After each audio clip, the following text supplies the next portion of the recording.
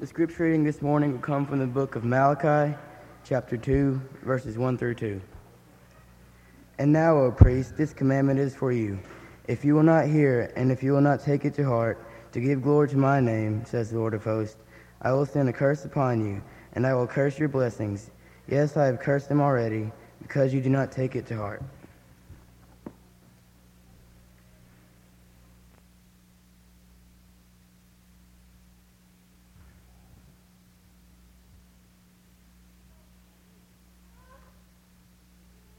Good morning. It is good to see each of you. If you're visiting with us, thank you so much for being with us. It is an encouragement to have you here, and we hope that it's an encouragement to you to be here as we worship God together. We've had a wonderful week. It's good to have our campers back with us this Sunday. I understand that camp was a tremendous success, and we're thankful to God for that, and to each of the campers and the adults that worked to make that a wonderful, wonderful occasion. Also, we had a wonderful men's breakfast yesterday, and we appreciate Jamie Harper and others that made that available to us, and what a blessing it was to hear Phil Sanders as he challenged us as men to be the men in the homes that we ought to be. Keep in mind that right after services today will be our outreach reorganization. Be sure if you're not participating in that, know that that is a great way to get to know other people within the congregation. So be sure and take advantage of it for that reason. And also, it's a wonderful way to know about people that you can encourage each month. So be sure and learn more about that. If you don't know about that, we appreciate Tim Smith and the continual good work that he does in that. Tonight, our theme will be back to school. Traditionally, we strive to do this before a Sunday night before our schools begin. And tonight we'll spend some time in prayer and in time of encouraging our youth to be what they need to be, and in prayer that all will go well. How blessed we are to have such awesome young people. And it is our prayer that this year will be a good year for them, that they'll grow not only intellectually from an academic standpoint, but also definitely from a spiritual standpoint, and that things will be well with them. We do welcome Chris and Melissa. It is good to have you guys with us. Melissa spent a period of her life worshiping at the Brushy Church of Christ. That's got to be good. That's the little congregation that I grew up in, and it is a blessing to have them with us. The Traveler's Gift is a New York Times bestseller right now, and perhaps several of you have read it. It's an intriguing little read as it combines fiction and self-help within the same book. David Pounder is in a crisis in his life at the beginning of the book, and then he flashes into like a dream setting. And in this dream, he is taken back and introduced to 7 people of the past. And each of these 7 people are famous people, and each one teaches him one lesson that if he'll apply into his life, he not only will be able to get through this crisis, but that things will go very well in his life. At one particular chapter, he meets Solomon. Now keep in mind, it is fictional, but yet Solomon is, as we read in the Scriptures, the great king, the man that has such great influence. And as he's showing him around his kingdom, he shows him his throne. And if you'll remember in 1 Kings, the 10th chapter, when it describes the throne of Solomon, it was ivory, gold overlaid, armrests, 6 steps going up, lines on each side. And then the Bible says that there was none ever like it before. And so the throne must have been just unimaginable to behold. And so as he's showing him around, the throne catches his eye. And he walks over to it and he says to Solomon, in this fictional book, he says, "Can I touch it?" Solomon says, "Touch it?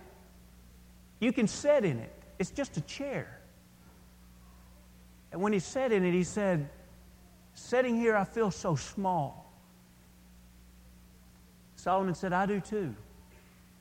Isn't it amazing how the responsibility of leadership is so humbling? The responsibility of leadership is so humbling. That is, if you're a godly leader.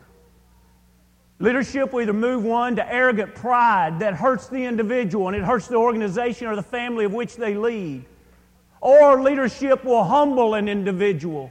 Humble an individual to realize that they're about something that's much greater than themselves. And that life isn't about self, but life is about serving others and serving God.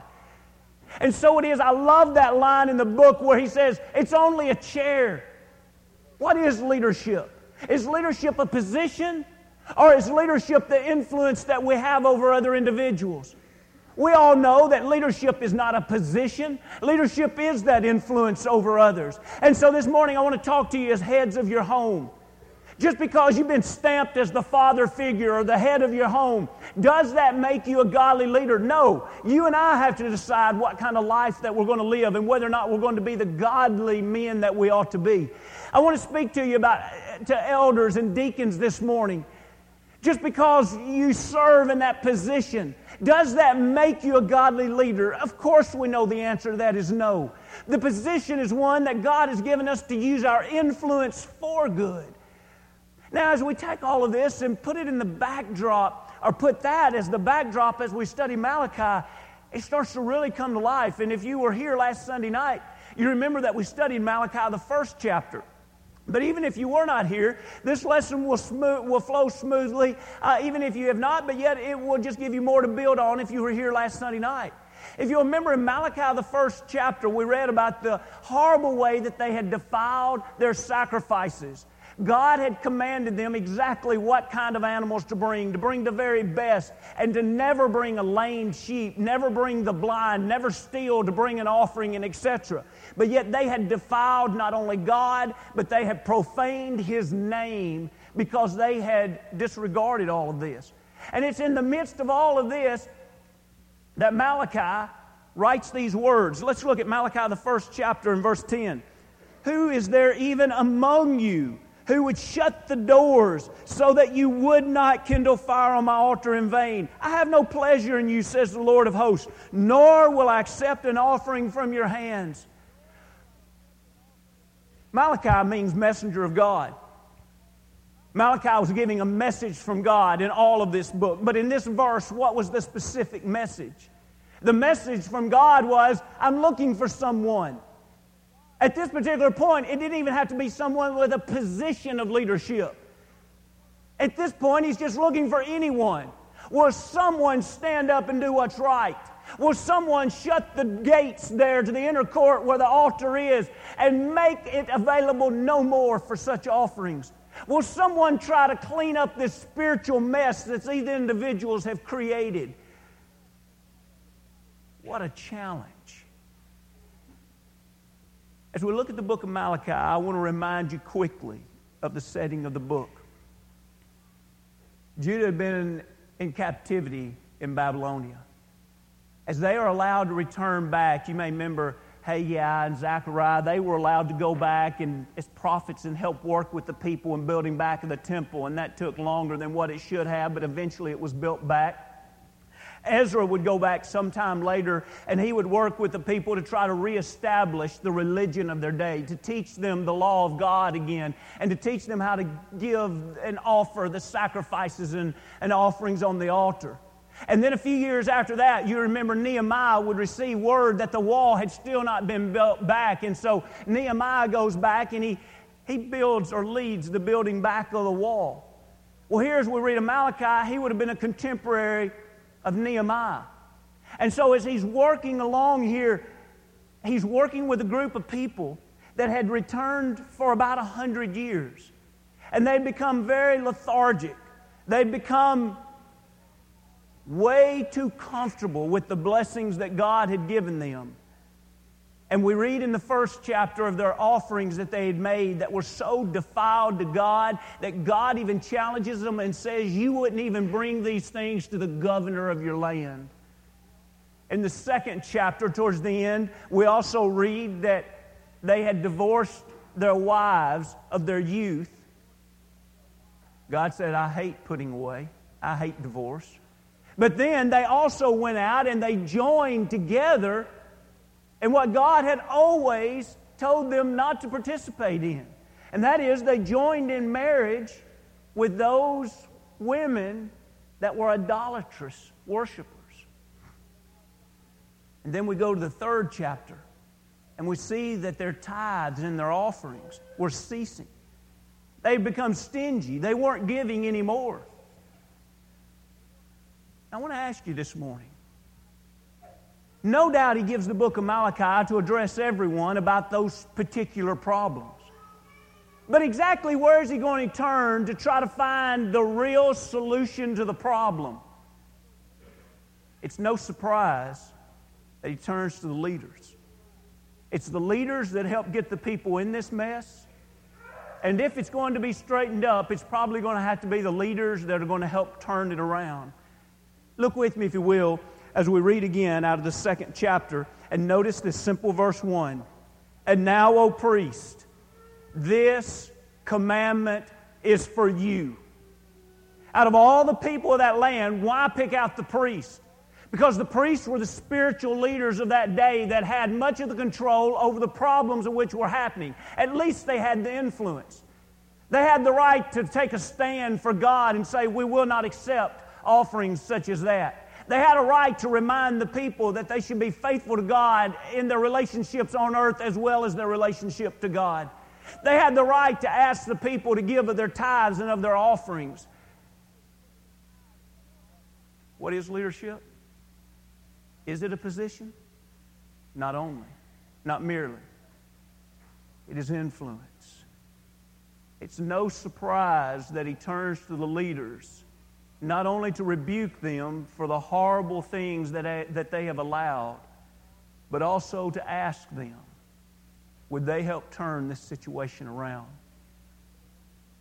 I'm begging you this morning, if you're a leader in your home, if you're a leader in the church, please realize the power of your influence.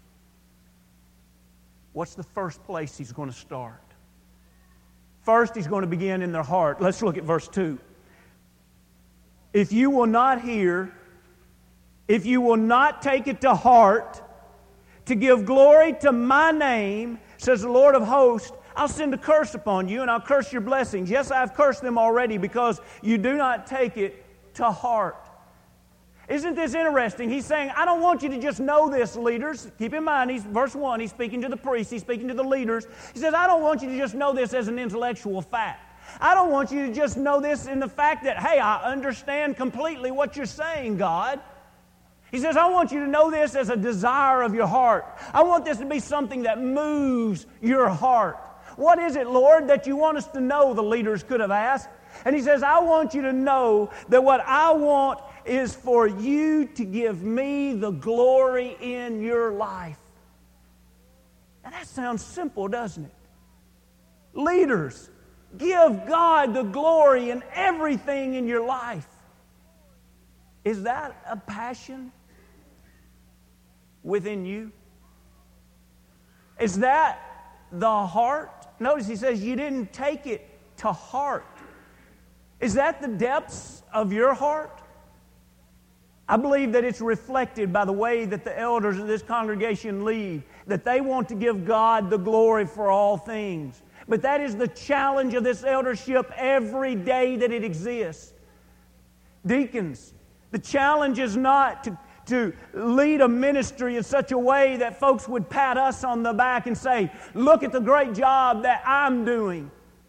The importance is to lead a ministry in such a way that God receives all of the glory. What's the purpose of our homes? The purpose of our home is to lead our family in such a way that by their life, by their conduct, that God receives the glory. Do our neighbors look over into our homes and see a little bit of Christ or a whole lot of Christ because of the way we live? These things can only happen if those are the very heart. Have you noticed that leaders that accomplish the most are leaders with passion? You can look throughout history, you can look throughout the nation's history, you can look throughout church history. The leaders that accomplish the most are the ones who have a passion that drives them. It's a burden within. The belief that something can be much different, something can be much better, and it drives them to accomplish that. For example, How many Jews were there living in Jerusalem in the days that the wall was torn down? Now, this amazes me to think about this.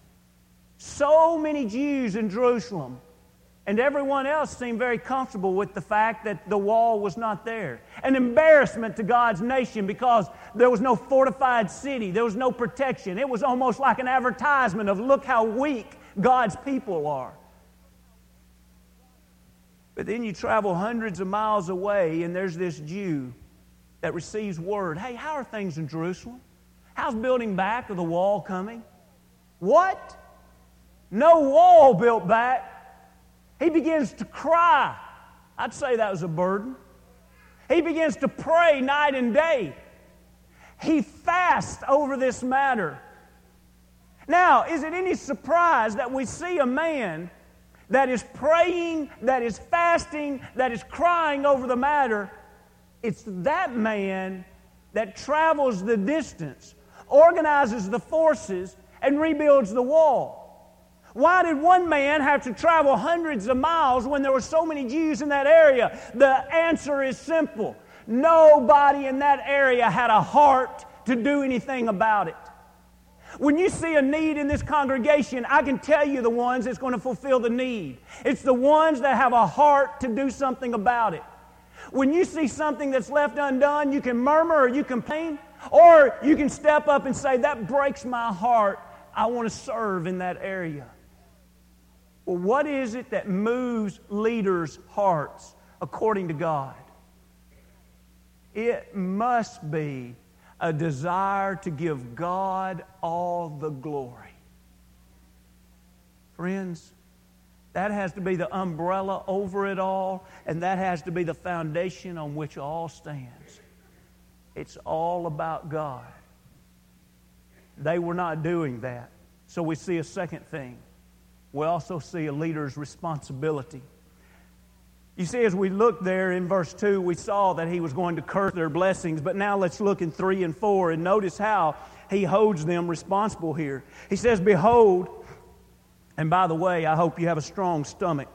Behold, I will rebuke your descendants and spread refuse on your face, the refuse of your solemn feast, and one will take you away with it. You shall know that I have sent this commandment to you, that my covenant with Levi may continue, says the Lord of hosts. Number one, he says, I'm going to rebuke your descendants. Or in other words, I'm not going to bless your descendants. In other words, if a nation does not have children that grow and become strong, what he's saying is, I'm going to allow your nation to lack, to be lacking, to not prosper. I'm going to allow your nation to be injured. Leadership has a responsibility to the next generation. What is one of the defining characteristics of leaders? Leaders grow their successors. Fathers, are you growing a young man, a young woman that will grow up to carry on your name in your family lineage in the Christian faith? That's our challenge. Leaders, we have a responsibility to grow others. And whenever leaders become afraid of others that are growing, that fear will stifle the success that could potentially occur. Every elder needs to be concerned prayerfully and actively about who the next elders will be.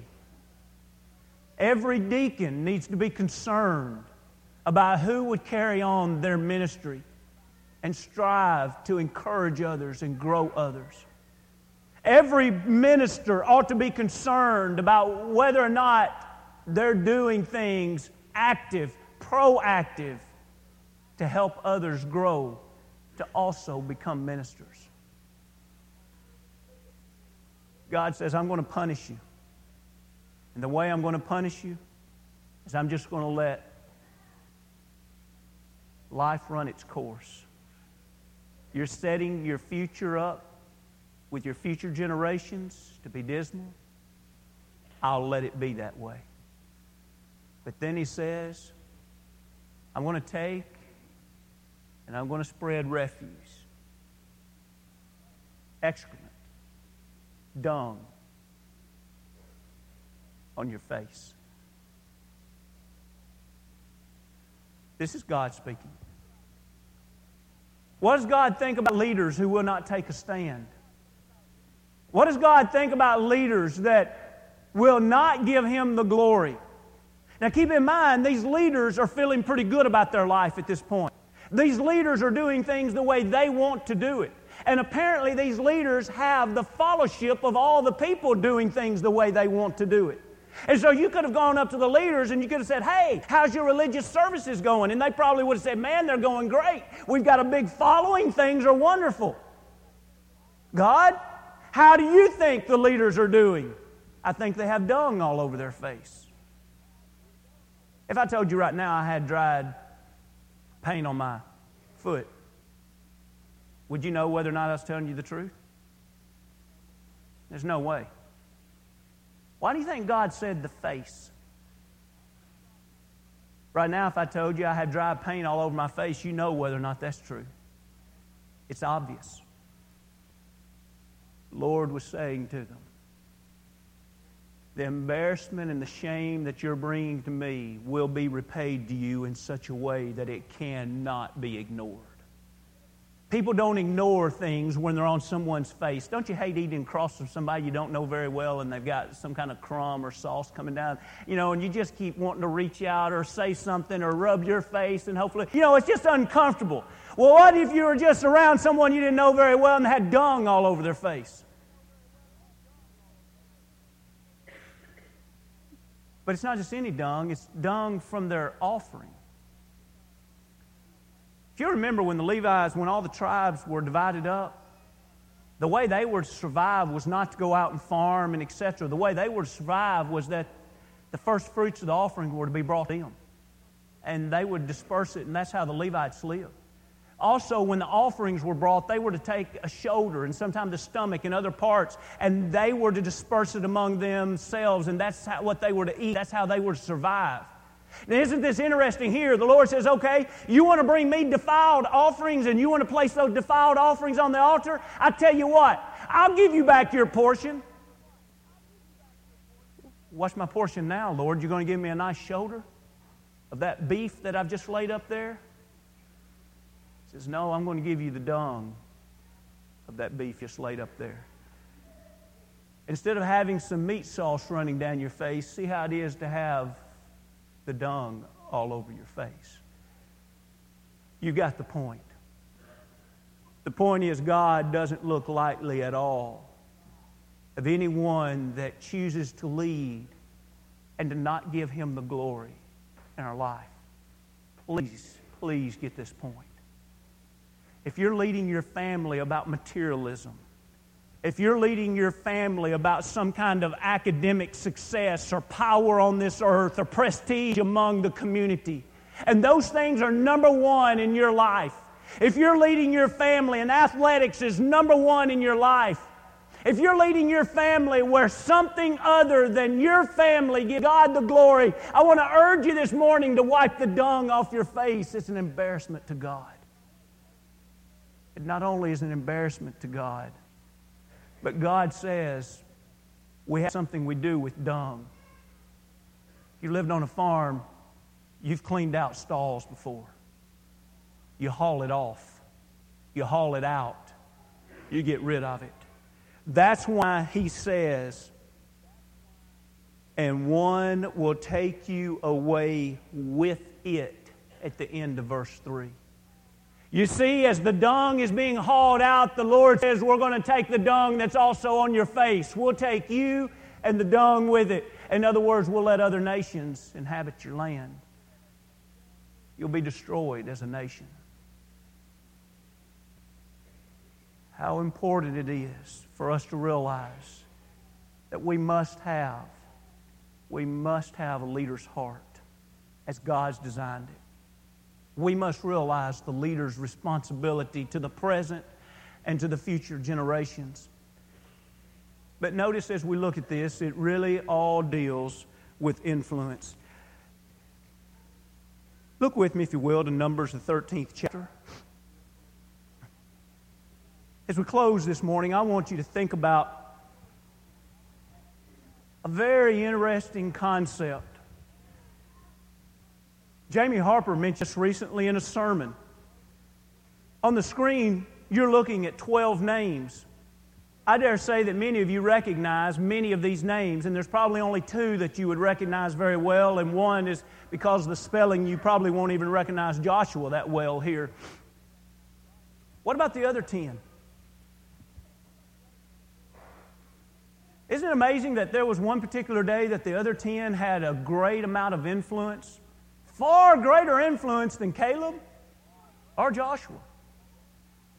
You remember when the 12 spies were chosen? Did you remember that they were to choose a leader of each tribe? They didn't just go out and randomly pick guys that they thought could be quiet going through the woods. They had to send out individuals that would make a decision that would affect the whole nation. They picked leaders of each tribe. They picked these 12 men, told them to go and spend time scoping out the land of Canaan, and they spent 40 days. At the end, they come back. And there are 10 men that day that give a report that the Bible calls a wicked report because they told about the giants. Now, they did bring back some of the wonderful fruit. It had its good and its negatives. But they said the giants were far too great. The nations were too large, too powerful. The cities were too great. There's no way that we could take this land. But there were 2.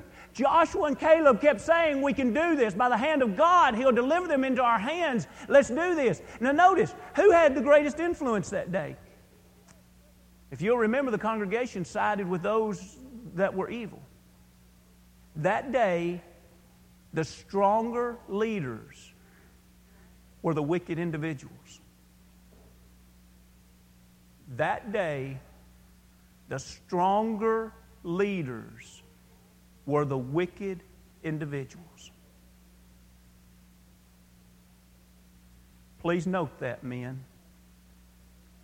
That day, the stronger leaders were the wicked individuals. They wandered the wilderness a year for every day. And all of those that were over 20 died. I hope that this morning you and I have been challenged to appreciate godly leadership. I hope that you and I have been challenged to grow as leaders. There is not an individual in this room that doesn't have influence over someone. And the stronger our influence, the greater good we can do for the glory of God. Moses one time decided that he no longer wanted to live in palaces, in the Pharaoh's palace.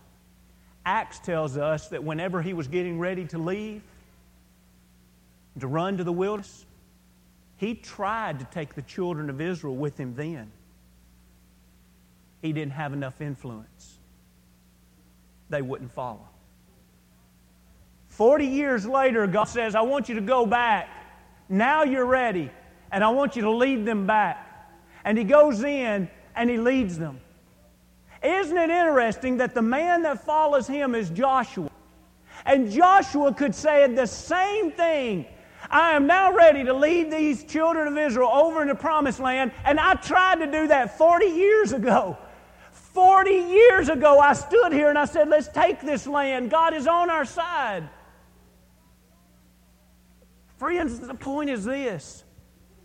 We can either grow and do greater good for God, or we can accept the consequences that weak leaders hurt people along the way.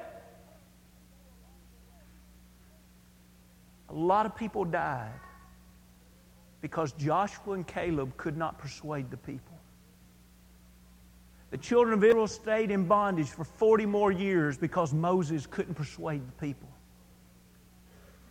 I don't know what it is in our lives right now, but I can tell you this. If you and I will grow, we can avoid hurt in our lives and the lives of others. But we have to have a burden in our heart that says it's not about me. It's about giving God the glory. We have to have a realization in our life that I'm responsible.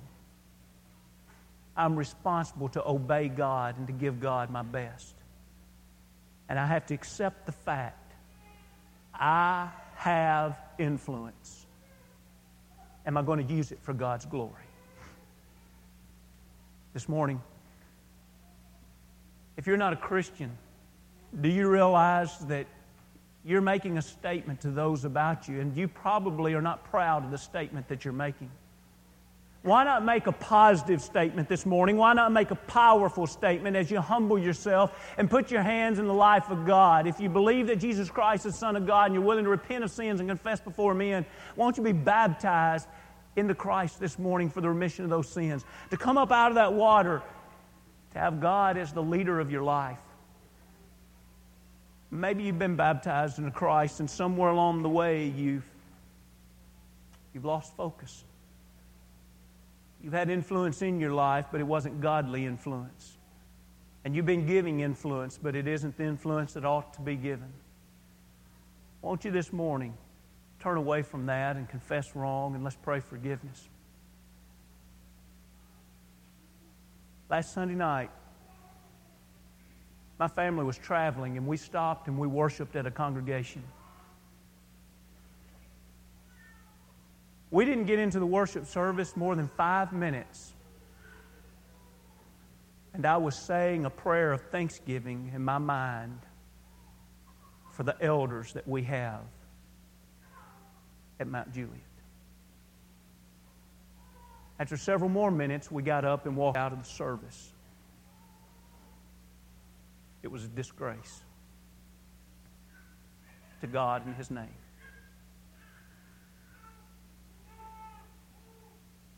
Things don't just happen. Great congregations are a result of great leadership. Strong families are a result of strong leaders. This morning, let's be grateful. Let's be humble. Let's give God all the glory. If we can help you in any way, come as we stand as we sing.